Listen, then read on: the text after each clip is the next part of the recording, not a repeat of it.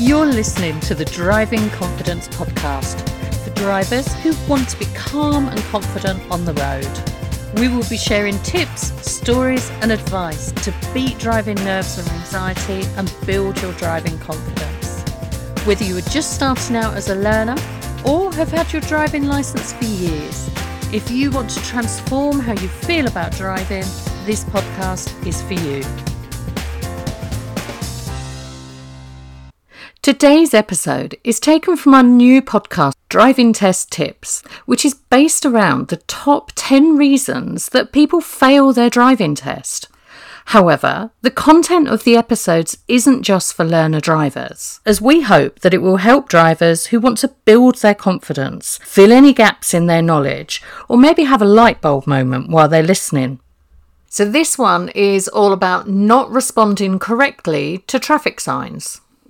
So when we drive, we can see traffic signs all the time. And with these traffic signs, they've all got meanings and they help us.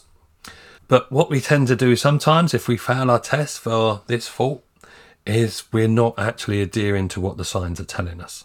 So the first one is you might have a keep left sign, which is a blue sign with an arrow pointing to the left. You just go, don't do it, and just stay right.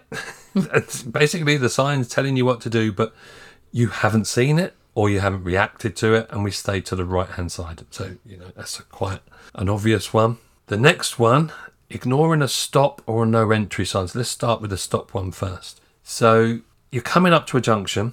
The first thing is recognize the sign, a stop sign.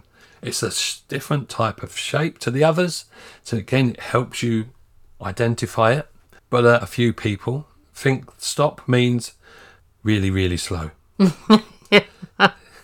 So what happens is they approach the stop junction, and again, you've even got stop written on the road and a big solid white line going across to the emerging line. So it's now not a giveaway line, it's a stop line. And people think they approach it and they go really, really slow, and they can see it's all clear, so they go. What it actually means is stop means stop. Your wheels have to stop turning. So stop the car at a stop line. And you don't necessarily have to put the handbrake on. If you do, fine, it's okay. But make sure your wheels have stopped turning at a stop sign junction.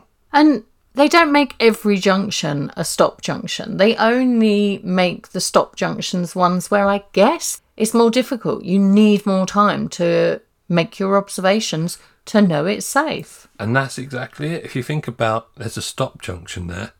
Why is there a stop junction? Well, there's a reason. The reason is normally your vision is blocked either one way or both ways. Or there's something there that you need to make sure you stop to make sure it's clear before you proceed. The signs are there to help you. They're there to keep you safe. And the stop one is there for a reason again. And it is normally because you can't see one way or both ways. So you need to stop. You might even, because the vision is so bad, potentially even edge it forward slightly and stop again until you can see slightly more and then go again. But yeah, it's there for a reason. It means stop. Yeah. Similar to a no entry. Yeah. No entry means you can't go that way. And I see this a lot on, not so much on learners, but on full licence holders. When the sat-nav says take the next road on the left, oh dear. What happens is they just go on to autopilot. There's the road on the left, I'm turning. And what they haven't done is notice the signs. Yeah. And again, the signs are there for a reason. What happens is it's no entry because it's one way. We spoke earlier in a podcast about positioning on the road for, one-way streets. What we want to be doing now is not turning in there, because as we turn in, there may be someone coming out on the right-hand side of the road because they can. Yeah, I mean, if it's wide enough, you might even be meeting two vehicles oncoming. You could do. So, yes, this is what your no entry means. It's because you can't go into that road. Yeah, I mean, I think that one's pretty obvious. We probably don't need to sell that one too much. I think most people will... Well, it's to do with, I think personally, that one is to do with sat-navs. Yeah. And not looking. Not looking. Keep looking. Keep looking. Another one with signs is bus lanes. And again, these can be quite confusing because sometimes they have times on them. Yeah. But again, first off, recognise the sign, recognise the bus lane. And then, again, recognise this, where it is, what's happening. And this is what you need to do. Recognise the time it is, the day, and then is the bus lane open or not? And that's how you would choose to use it or not. It could be all day. It's a permanent bus lane, but sometimes they're at certain times, busier times of day, or maybe even during the day, and it finishes at 7 o'clock in the evening. So again, be aware, whatever it is, be aware of those times of the bus lane opening. So can you use it or not? Yeah. And again, another sign is you might be approaching a roundabout and it says signs are clear in front of you. There's a dedicated left-hand lane, so you can only go left at that roundabout in the left-hand lane. And what people do is they stay in the left-hand lane to follow the road ahead. So what you need to do is, if you're in that lane and it is a dedicated lane to turn left, turn left. If you try to follow the road ahead from that lane, you are potentially putting you and others in danger because they're not expecting you to do that.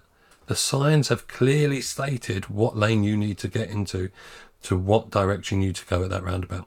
So again, look out for the signs.